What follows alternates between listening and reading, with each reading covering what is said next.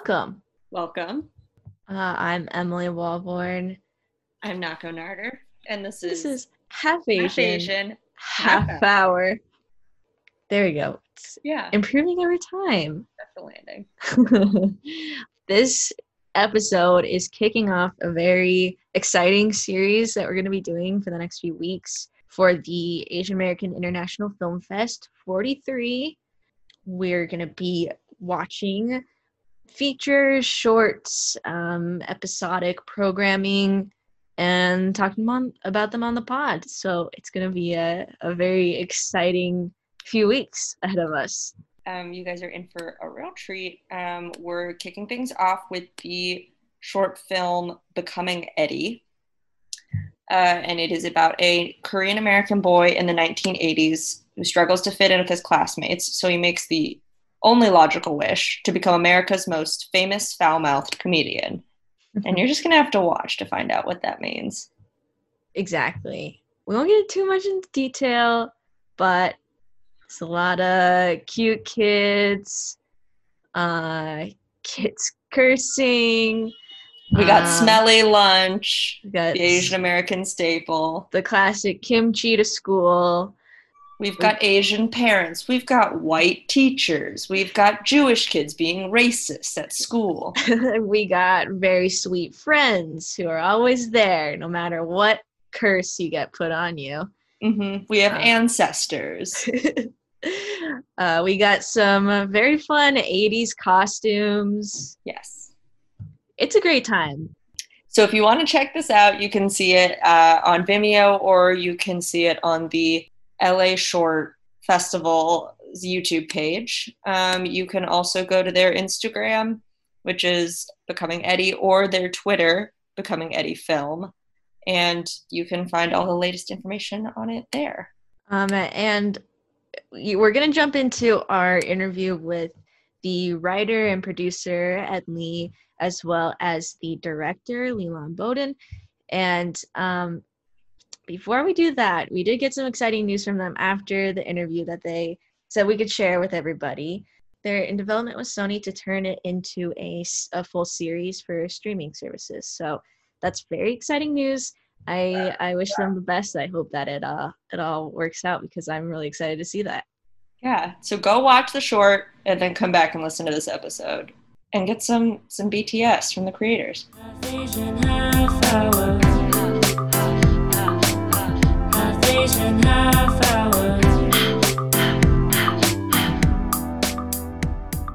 Welcome. A very special episode of Half Asian, Half Hour.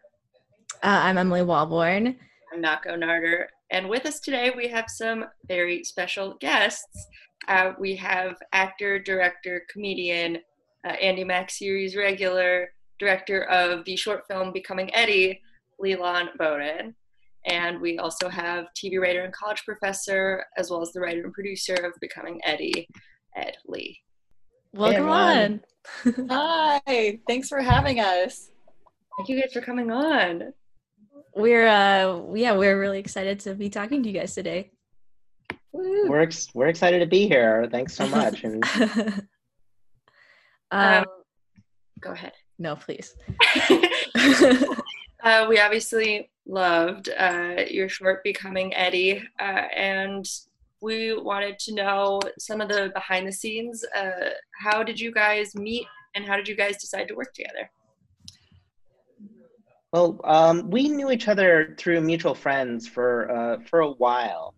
And it's all through just sort of improv circles. I think the first time I saw Leland was at IO, actually, at the bar. And then, but we had a lot of mutual friends, and I had also seen a lot of Leland and Wilder's sketches. So Leland's in a Wilder sketch is group.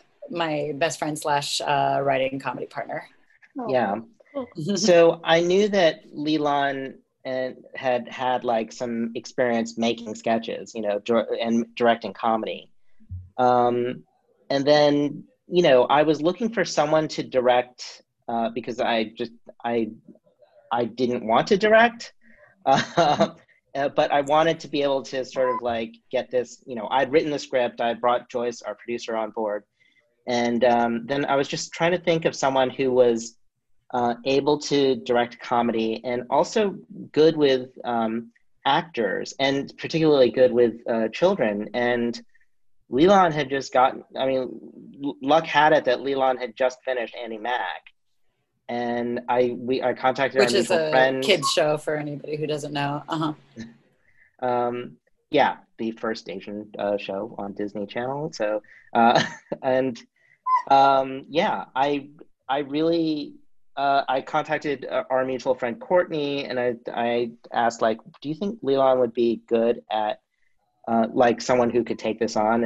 And Courtney just gave like the most emphatic yes ever. And then I sent the script to Leland, and we started talking about it. And I don't know, Leland, take it from there.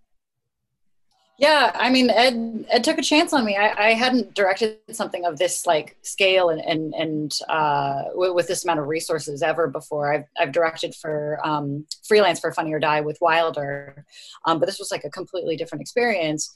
But yeah, I had just finished wrapping up the third season of Andy Mack, and through my time on Andy Mack too, I mean, I really felt the importance of representation, being part of Disney Channel's first Asian American family show. And so it's been a constant theme my whole life, right? Being in, or like in my Hollywood career, and that was these are the themes that were turning in my brain. And then Ed had this script about feeling isolated and the unique experience of what it's like to be the only like Asian kid in your class. And it was just like perfect to where my brain was. And so I was really, really excited to take it on and be able to work with Ed. And yeah. Yeah. Great. Is that what drew you to the script as a director? Is that yeah. Oh yeah, definitely. I mean, it's comedy. It's the themes that I care about. It had a lot of my personal feelings in it as well. Like, and I connected to it like in a very personal way. What is it like when people think the food you eat is gross? What is it like when you're goaded into doing things that don't feel right and feel offensive, but you get attention from it. These are all very personal things to me. And then Ed's script had so much of my own brain in it. And my memories, my brain. It was really funny because, Leland, I gave Leland the script and she read it almost immediately. And then, we got on the phone and I thought that I was going to have to like kind of lobby Leland. And then it turned into her kind of like lobbying me as well. So it was just like, it was kind of, I think we found out very quickly that it was a perfect fit. Wow. And Ed, do you mind if I ask what why you didn't want to direct? Oh, I don't know. I mean, I suppose I could have, but I really wanted to concentrate on, part of it was kind of running it, like I'm from television and I'm used to working from television. And just sort of like the nuts and bolts of directing were not necessarily my fortes, particularly like working with actors. Like if anyone, I've acted in stuff, but if anyone, were to give me a critique, it would probably be like a C- actor. So, and, I just haven't had spent the time to like work on that craft. And I think it's really crucial that a director be able to speak the language of the actor and be able to empathize and, sort of show that, what it takes to access those emotions on set when there's an entire crew around you. And, I just thought that the project would be better served if I found someone who would be like a great director. And that's part of, I think, what also made the short film really good is that I think no one really had an ego. Everything was about making the project better. It wasn't about like boosting ourselves. And I was happy to give to hand over like a lot of control to Leland. And the fact is, it was a dream partnership because Leland also everything was about like trying to turn, like, she would say this, let's try to turn this A into an A+, which is very Asian, right? When we were, nothing else will do. Yeah, but when we were going through the rewrites of the scripts, and we were sort of reimagining the opening scene, and I remember specifically talking about this scene where after Yang, the lead character, is kind of like humiliated because no one showed up to his birthday party except for like his friend, his one friend, but he just Leland was kind of doing these sort of Jedi mind tricks on me to just sort of really access the feelings that, like, what did it feel like to get humiliated at school, but then to come home and have your parents not understand you. And my parents, I think, have these really specific pieces of advice, like, oh, you just go back and call them stupid head.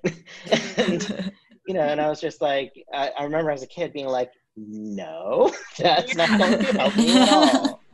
So, but it's a really frustrating feeling to have when you're a kid. So, so being able to turn those feelings into rewrites and into even just like minor adjustments of lines of dialogue, it was really kind of a dream come true. Yeah. And did you wanted the director to be a fellow Asian American for that reason? Oh yeah, it was really important to me to have my producer, by the way, is also Asian American.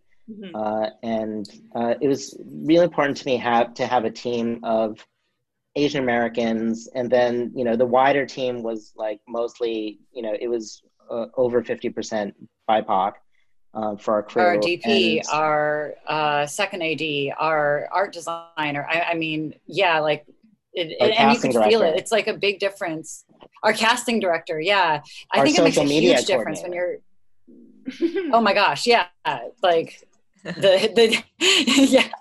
The hits keep coming. Emily was our social media coordinator. And thank you. Yes, thanks. But like, I think it makes a huge difference, when you have a team that like understands in the fiber of their being what the film is about, even if it's not like, I mean, like, we're not a monolith, but like if people have like frames of reference, I think it makes the work in the job that they are doing better and serve the whole project, because everybody's just like a little bit subconsciously on the same page. And having a woman director also really, it was pretty key. And I think that for me in my writing, a lot of it has been kind of a journey because, there's a lot of male gaze happening in a lot of my earlier writing because I just didn't know any better. And I think the more that we can fit in this sort of, multi-gendered perspective, and get these, particularly also like the film is, a lot of it is about masculinity. And just sort of how we see ourselves as masculine, how we sort of idealize other people's masculinity and stuff like that. And I think it was really great to have Leland come in and pick that apart a little more from a woman's perspective.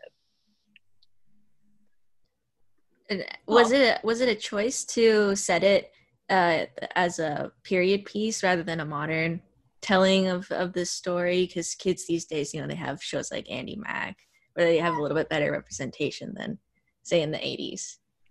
Yeah, I mean, the choice was that it was my childhood, so it was based on me as a kid. I grew up in the 80s. I'm a little older than Leland is. I'm actually significantly older than Leland is. Leland's the youngest person ever. I'm 19. But yeah, I mean, it's there's also just this sort of time period and like sociologically what it meant when my dad immigrated to the US in 1966. And that's significant because there were Asian exclusion laws like happening until 1965. And then at the same time, like Social Security and Medicare and Medicaid were all passed. And all of a sudden the US needed more doctors. So, the US, started basically importing doctors from Asia and India and Pakistan and and that's why I think when I was a kid, I thought that every Asian person's parent was a doctor, because in the US, there were so many, like any Asian person I met, there was a really good chance that their parents were doctors.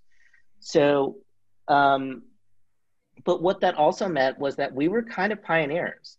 Like my brother and I were born at a time when there weren't a lot of Asian Americans, or there was like basically the first wave of Asian Americans, like on a big scale, who were being born inside the United States. Mm-hmm. So a lot of our teachers and a lot of our peers and a lot of our friends' parents, and like, they just didn't have any experience. Like we were still like so kind of new and foreign and novel, and just like, they're like, yeah, we don't, like, all we know about those people is Bruce Lee, Mm-hmm. Mm-hmm. So, or Kung Fu, which was not even an Asian person, right? So, it's so I think that I was trying to capture some of that, but, I think a lot of people can look at what we were dealing with back in the 80s Mm-hmm. and look at it today and be like, all right, there's some similarities. Even though there's more representation, it's like there's still things that are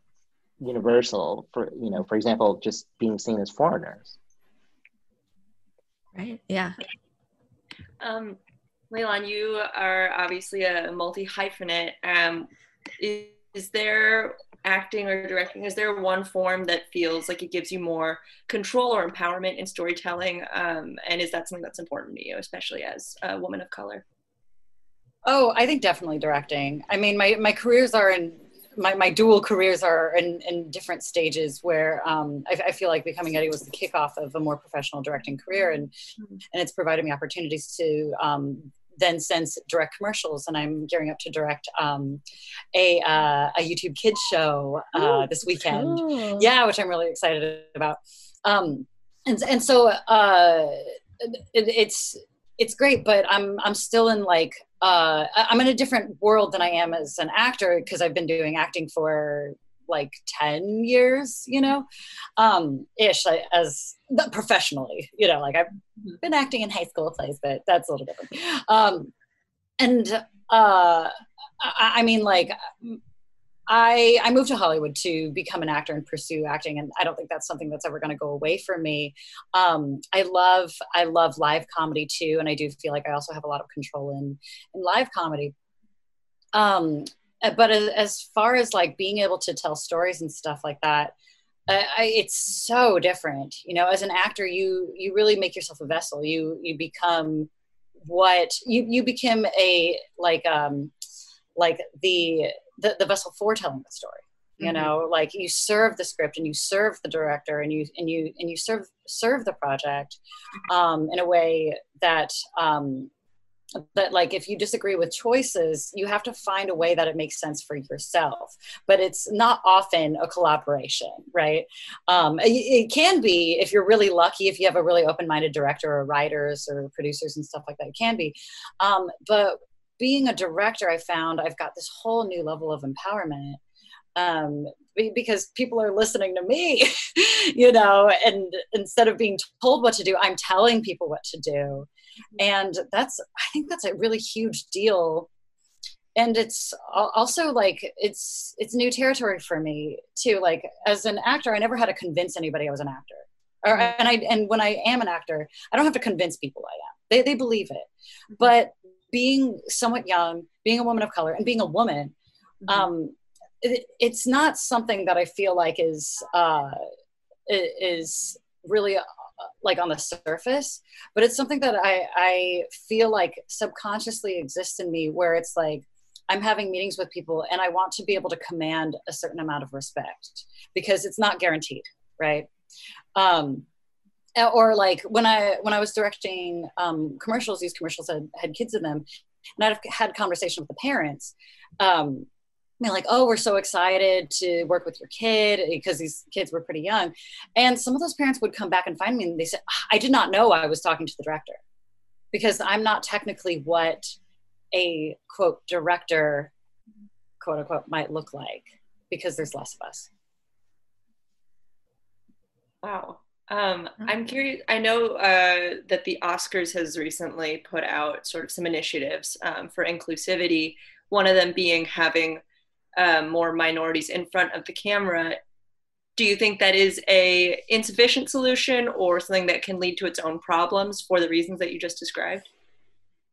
Yeah, I mean, I'm never going to say no to an effort to get more people of color anywhere. You know, where they don't enjoy the benefits currently, right? But yes, I really do feel like in order to really be able to tell authentic stories of people of color, you have to have them making creative decisions. You have to. There's no other way to do it. I mean, it just, and I think it shows in, you can look at media. I'm not going to out any media, but you can look at media where there's a largely person of color cast, but then you realize that all the people behind the camera, the producers, the director, the writers, are all white, right? It makes a difference than when you like see media where the people who are making creative decisions can culturally speak culturally to from their experience, and they can put that in the story. I think it's huge. 100% agree. Yeah. Yeah, it's just you can tell, I feel like, always. Okay, so one thing we want to ask is, there's a lot of good Asian American media out there right now. What do you think is the best, or what's your favorite piece of Asian American media that is out there? Oh man,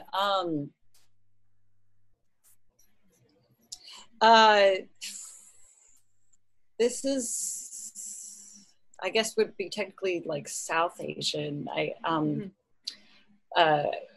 No, actually, no. It would be, I guess this would be African media, because he's from Egypt. So never mind. But like, I think a really good job of telling a story of like an immigrant, like a child of immigrant experience is Ramy. Yeah.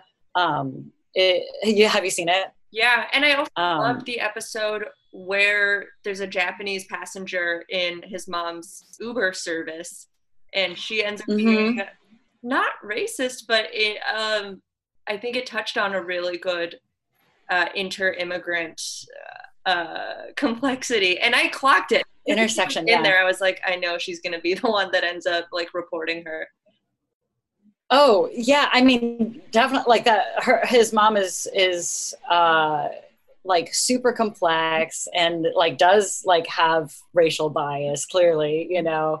And at the same time, you get to know her and you get to know her experience, and so you just kind of understand all the layers that make up this person. Yeah, like to be able to show that, oh, it's not just like I'm an immigrant, that means I'm not racist, you know. But I just think Ramy is just so great in being able to describe like being a child of immigrants. But I'd like to go back to like, oh, what is like Asian media that like I think is really awesome. So it's not Asian media, but like it's something that I really connected to and really pulled from in directing Becoming Eddie, but Maya Erskine's storyline in Pen 15. I thought like, and I think as like, I'm gonna make some assumptions about you both, the hosts, because we all happen to be half Asian. Where like I'm so I'm hungry, I'm starving for experiences that felt like mine. And Maya Erskine's like also like that's where like my generation is, right? And so that felt like the stories of her trying to navigate like what felt normal to her, but realizing it's quote uncool to her white classmates, and trying to figure out how can she feel like herself but also try to be cool as well, was just so powerful and resonant. So I mean, like, as far as storylines, I really like that one. And then as far as like, we were talking about Asian American media, but I've also been exploring Asian media because I've been taking Chinese classes, and so I've been looking out for shows that where everybody speaks Chinese, and I've been looking out for movies too that are all in Chinese too. What I'm currently into is, it's kind of fun. It's got like a very CW feel to it. I've just watched the first episode, but I'm getting into it, is The Ghost Bride, and it's on Netflix, and it's really fun because it takes place in like ancient China. So like the scenery and the costumes are like beautiful and really interesting. And so I've been exploring Asian media outside of just Asian American media.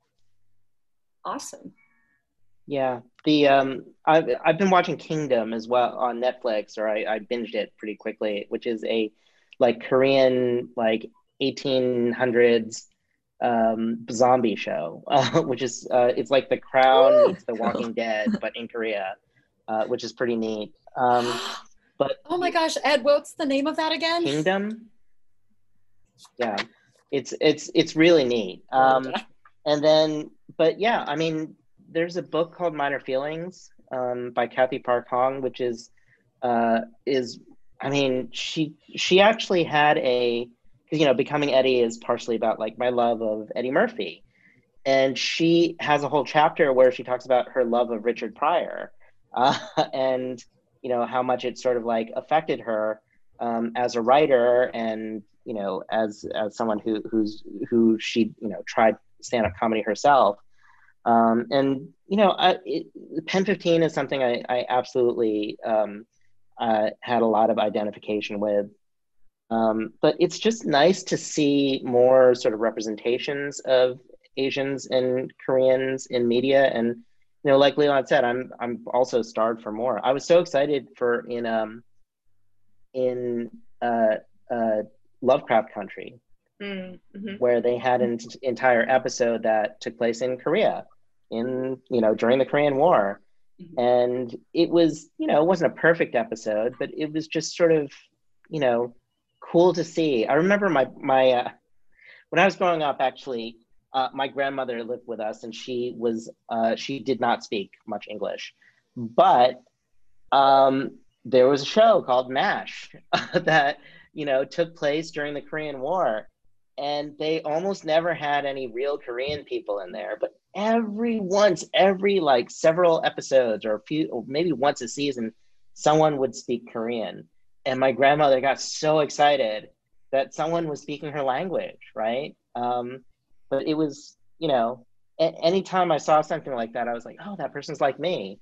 That's why as I was saying before we started recording, like, I was so bummed to only find out after he passed away that Eddie Van Halen is half Asian. I didn't know that either. I had to find out from my Twitter friends. Yeah. Well, thanks so much for being on. I mean, everybody should follow you guys on social media. Becoming Eddie, you guys are in so many festivals. It's always great to see what you guys are up to and how the short is doing.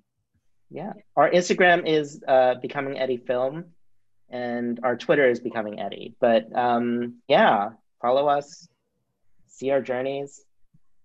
Yeah. It's really exciting. Else? Yeah. Is there anything else you guys would like to plug besides obviously this wonderful short? I mean, just like all the podcasts I'm doing lately, I love to plug voting. I would love to be able to direct traffic toward not only my Instagram, but voting. And if I direct you toward my Instagram, you will see posts about voting. It's so important. And also because, like, Asian American youth is the like, for whatever reason, is like the least likely to vote, like out of every other like group, ethnic group. So like, please guys, gotta get out and vote. You gotta do it. Yeah. Yes, absolutely, we gotta vote. There's no question about it. You heard it here first. we're also at a bunch of film festivals. We're at LA Asian American Film Festival until I think that's actually for the entire month.